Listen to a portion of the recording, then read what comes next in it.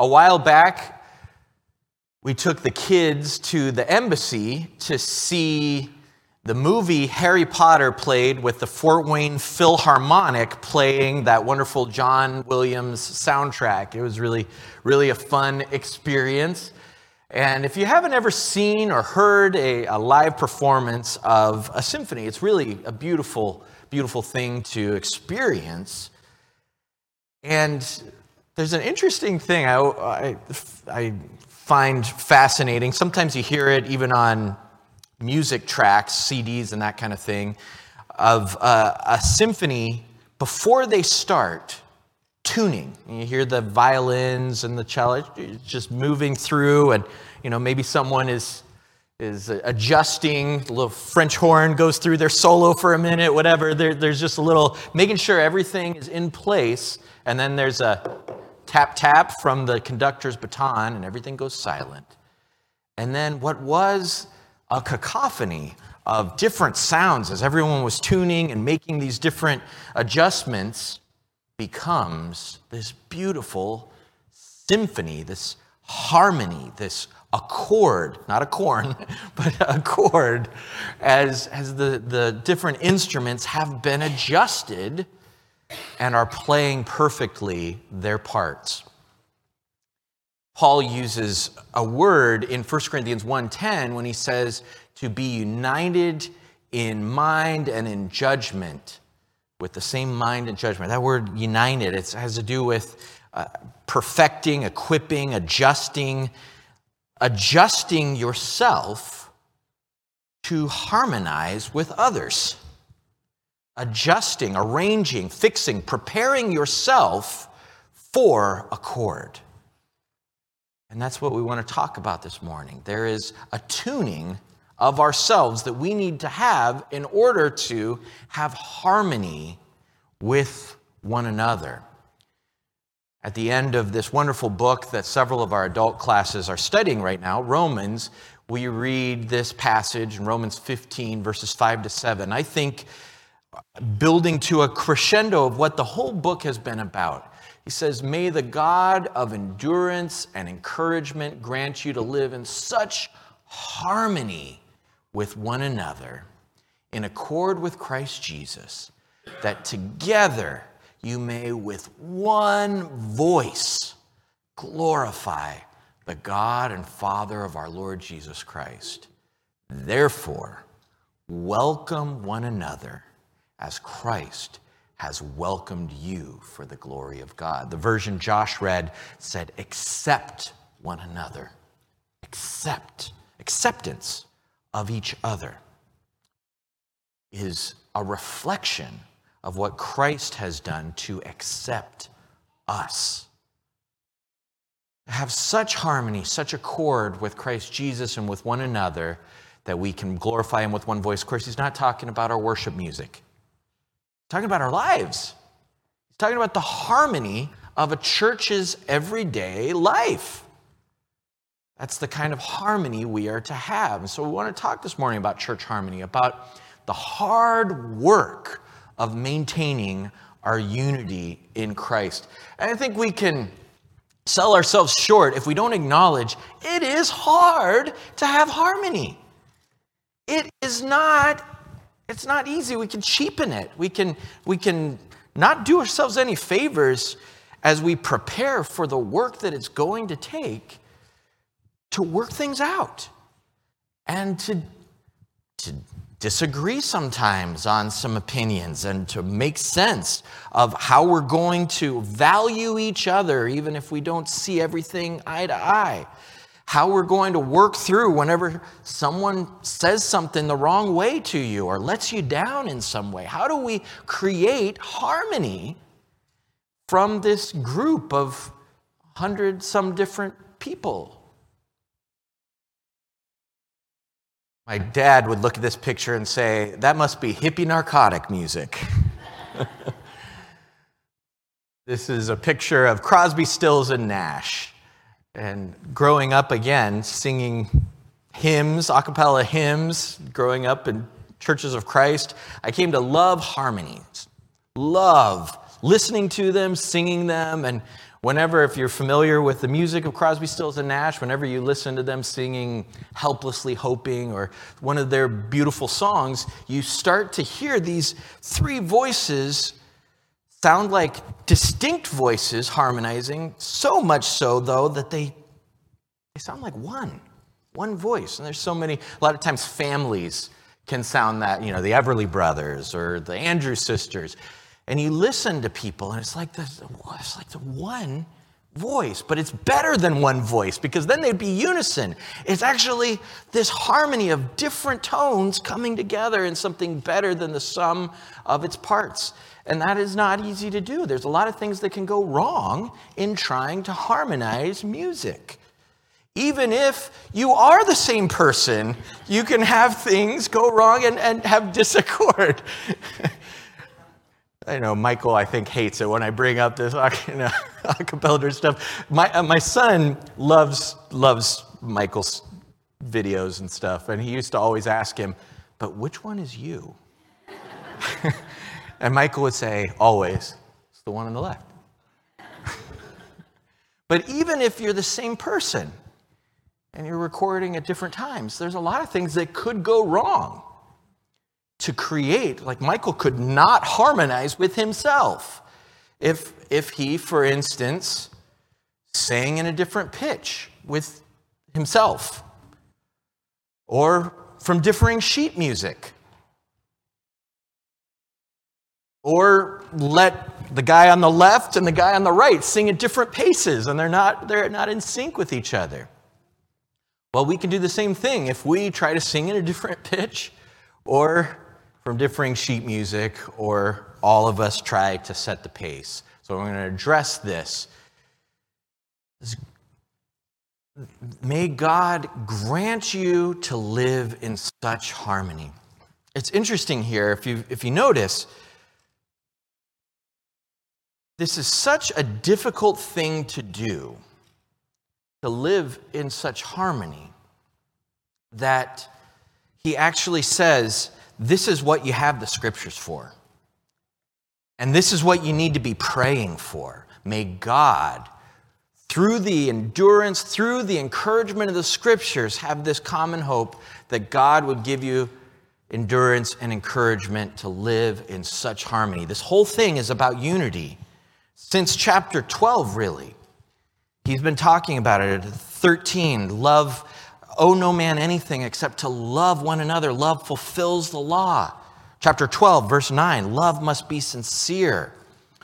Contribute to the needs of one another. Be at peace with one another, chapter 12 says. Chapter 14, welcome one another. Receive one another. Don't quarrel about things. And chapter 15 starts to build to this crescendo. And he says, may God give you the ability to live in such harmony. May the scriptures give you that strength. May the example of Jesus give you that ability. I think it's easy to look at the book of Romans and to think of it as the first 11 chapters, huge theological treatise that Paul is diving into. And then you get to chapter 12 to 16, and it's like, oh, and then he sort of made a few applications at the end. Just threw those in there. And you can actually get so weary, I think, from teaching or studying all of these huge ideas. Not that they're not interesting and important and inspiring, but it's heavy.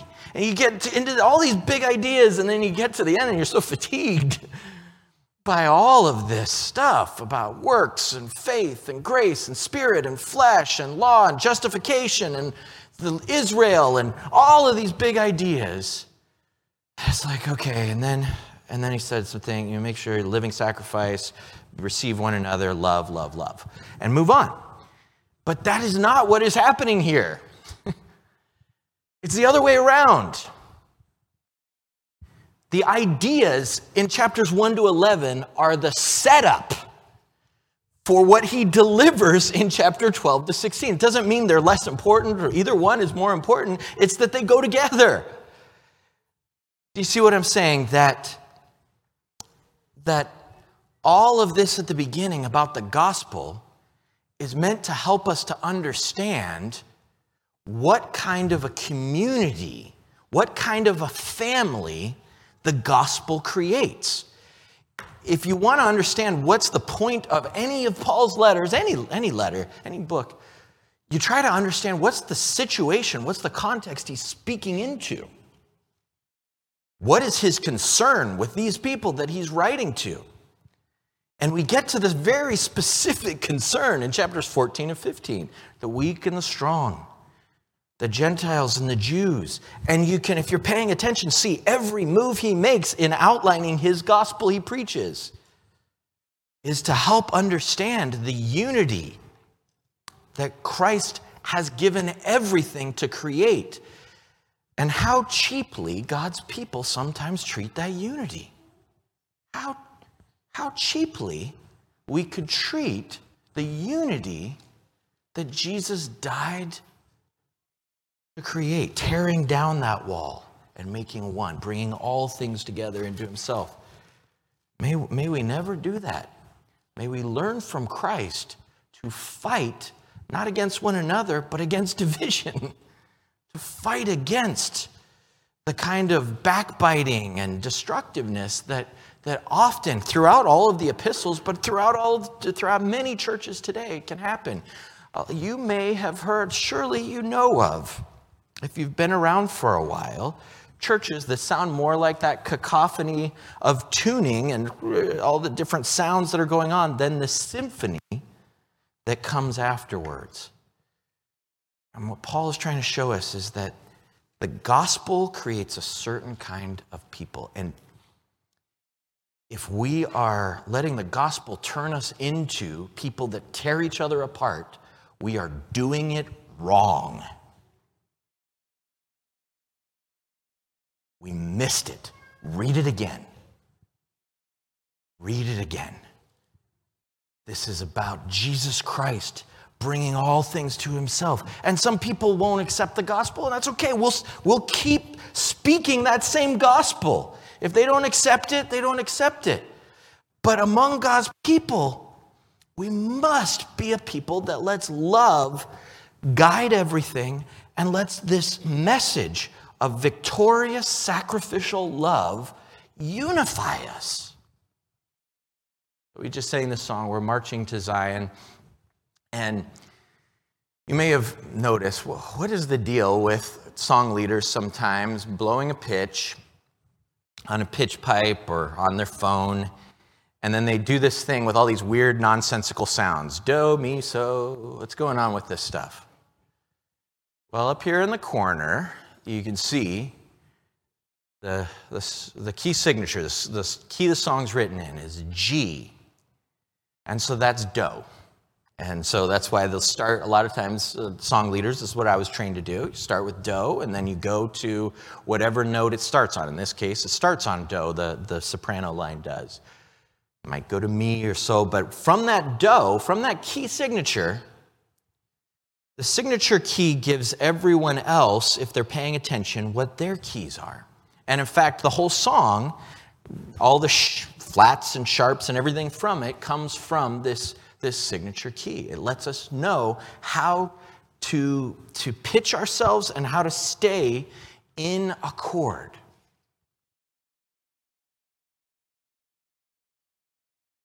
And you notice this song was written by Isaac Watts, by Robert Lowry. Michael didn't write this song, I didn't write this song, but we can get up and we can lead the song, but we're reading from something that was written ahead of time, and we're trying to align ourselves to what was written. And if we all do that, then we can sing in harmony. Love is a Christian's signature key. That's what we see happening throughout this section. Paul doesn't put it this way. I'm using a metaphor here, but love fulfills the law, he says in chapter 13. Love is what unifies all of God's people and helps us to get over ourselves and get past some of the stuff that gets in the way. We see each other and we're able to hear each other, and we're able to invest in each other, and we're able to invest in a relationship, even when it's hard, even with difficult people like me. You can find a way to have a relationship and really build something that can see us through all of the ups and downs and difficulties that are going to come. Love sets the tone. Love is the tone of voice, the tone of activity, the tone of mind that we have, and not just towards each other, towards the Lord, towards everyone. When love sets the tone, when we learn from the gospel what love is, and let, as chapter 5, verse 5 says, let God's love be poured into our hearts, then we can hear where we need to be, what our pitch needs to be in order to create harmony. But here's something that happens, and I've at times seen it here.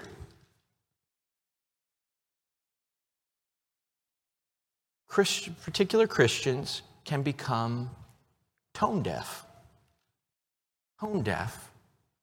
to love, to what's important, to what our core fundamental marching orders can be.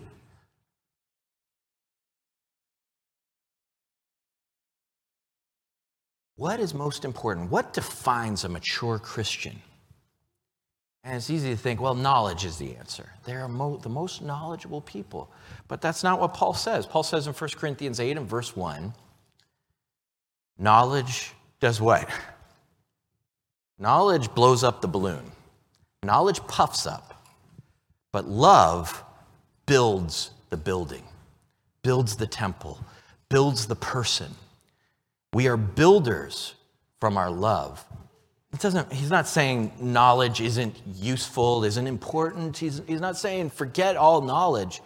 He's saying don't rest your laurels on knowledge. Don't let that be your foundation. Because just because you know something and somebody else doesn't know it, that does not give you a superiority. In fact, the more mature you are, here's how you know, the more you start to put others first, and you live not to please yourself, as he says in 15 verse 2, but to please others, to serve others. Not meaning being a people pleaser, but meaning putting their needs and what's going to edify them ahead of ourselves. And here's where he says that, verses 1 and 2. We who are strong have an obligation, and he gives two instructions. Bear with the failings of the weak, and not to please ourselves. To bear with might sound bad to say, to put up with it, but you're making space for other people not to understand everything, not to have all the answers, not to have their life completely, perfectly all lined up yet. It doesn't mean that we excuse sin and we say, it's no big deal. It doesn't mean that we don't ever talk about these things. But it does mean we make space to receive and accept one another. Bear with the failings of the weak, and then not to make it about us, not to please ourselves, not to make it about what I like and what I grew up hearing about, and what see, the context of the whole book of Romans is a group of people who grew up understanding that they were the elect, chosen people of God because they have the Torah, because they eat only kosher foods, and they observe the Sabbath, and they are circumcised.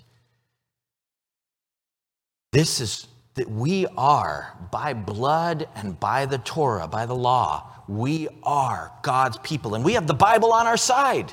We can look back to the Old Testament and show this is what you're supposed to do. And this other group of people who have many of them more privilege as maybe Roman citizens in Rome, who are maybe more powerful, some of them, these Gentiles, but who also have this sense of liberty and freedom about them, that we don't have to follow all those old laws. And maybe they were starting to take it even beyond that as he addresses in chapter 6 this idea of, shall we sin that grace may abound? Do we have freedom from all things? And so there's these two groups with totally different backgrounds, a totally different sense of entitlement. One, their entitlement that comes from their knowledge of liberty and maybe some of their status, and another who have this sense of entitlement and identity that comes from their heritage and from the law. And Paul is trying to say, you guys have to make room for each other. You don't split over this. You go to your house church and I'll go to my house church across the way. No, you need to have fellowship. You need to accept one another. You need to make room for each other. And you need to put each other's situation and opinions ahead of your own. So that, look, Gentile, as free as you are, if you're with a Jew who only eats vegetables, who doesn't feel like he can find any kosher foods in the marketplace, you're having salad tonight. Just make it like that. And nobody should be disdaining. He uses this word, looking down on, disdaining one another. He closes with this idea, therefore, welcome one another, receive one another, accept one another, look to one another as siblings. A revolutionary idea, maybe one of the most revolutionary things that happened in Christianity, the unity of these two groups. It was hard fought. The whole New Testament is about this journey to unity. Because as for the one who is weak in faith, welcome him. So again, same thing he just said, welcome one another. Welcome him, but not to quarrel over opinions. I think sometimes we're like, there's an old story, old idea about the woman who says, yeah, I love you, I want to marry you, and then thinks they're going to change everything about that person once they're married. I want to marry you, I love who you are, or who I think I can make you into. Maybe we can do that with each other. I receive you, as long as I'm on this process of tweaking you into my image. As long as I know I'm gonna get you there one day, you're gonna see everything exactly as I see it. As I like to joke, I said in the class today, I don't even agree with myself 6 months ago. Like on some things, it is hard to think we're going to come to this ideal of perfect agreement on every single thing that ever existed. That's an ideal. It's something we pursue. We're not like saying, oh, well, it doesn't matter. Let's not even worry about it. No, we want to understand the Word of God. And if we understand it rightly, then we can understand it alike. But that's an ideal we're pursuing, and we're constantly at different levels of growth, and we're all trying to get there. But the idea of having that guide is important. It might seem like maybe if we just said we're going to agree to disagree on everything and just have like a different kind of perfect unity, that would make it easier. But actually, that would throw out take our legs out from under us. The whole foundation of our unity is the love we learn from the conviction we have that Jesus died for us. And that he rose again victoriously. That these things were taught, these commandments, to be forgiving and to be patient and to have unity in the faith. And there is one faith, and we have so much in common in our one hope, and we serve one Lord. All of these things give us the foundation for our unity. Imagine if we were all singing out of different hymnals. Sometimes we'll do it with like we're at Tabitha's house or something, and we don't have enough of the blue books, so we've got 8 blue books and 9 sacred selections and a few songs of the church and psalms, hymns, and spiritual songs. Everybody's like, I think Marching to Zion is in here on all of these books.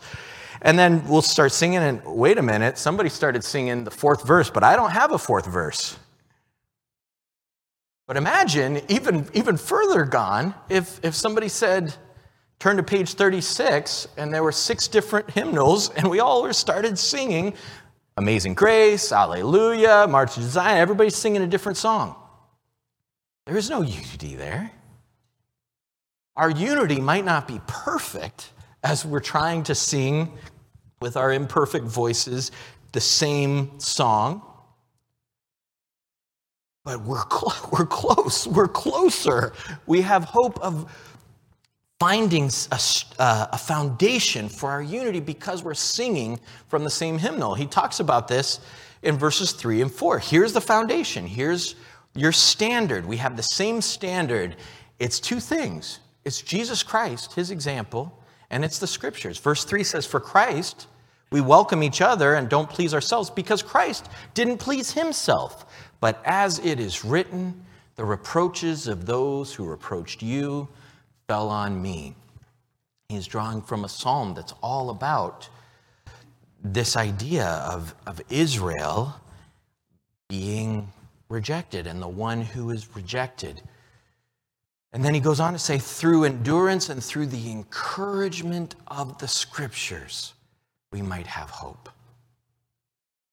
The scriptures are written so that, he says, we can written for our encouragement so that we can have instruction and encouragement and endurance because this is not going to be easy. And then he makes this prayer.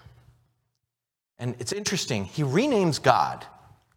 Doesn't really rename him, but this is what Paul likes to do. When he wants to emphasize a particular aspect of God's character, he doesn't just say Yahweh.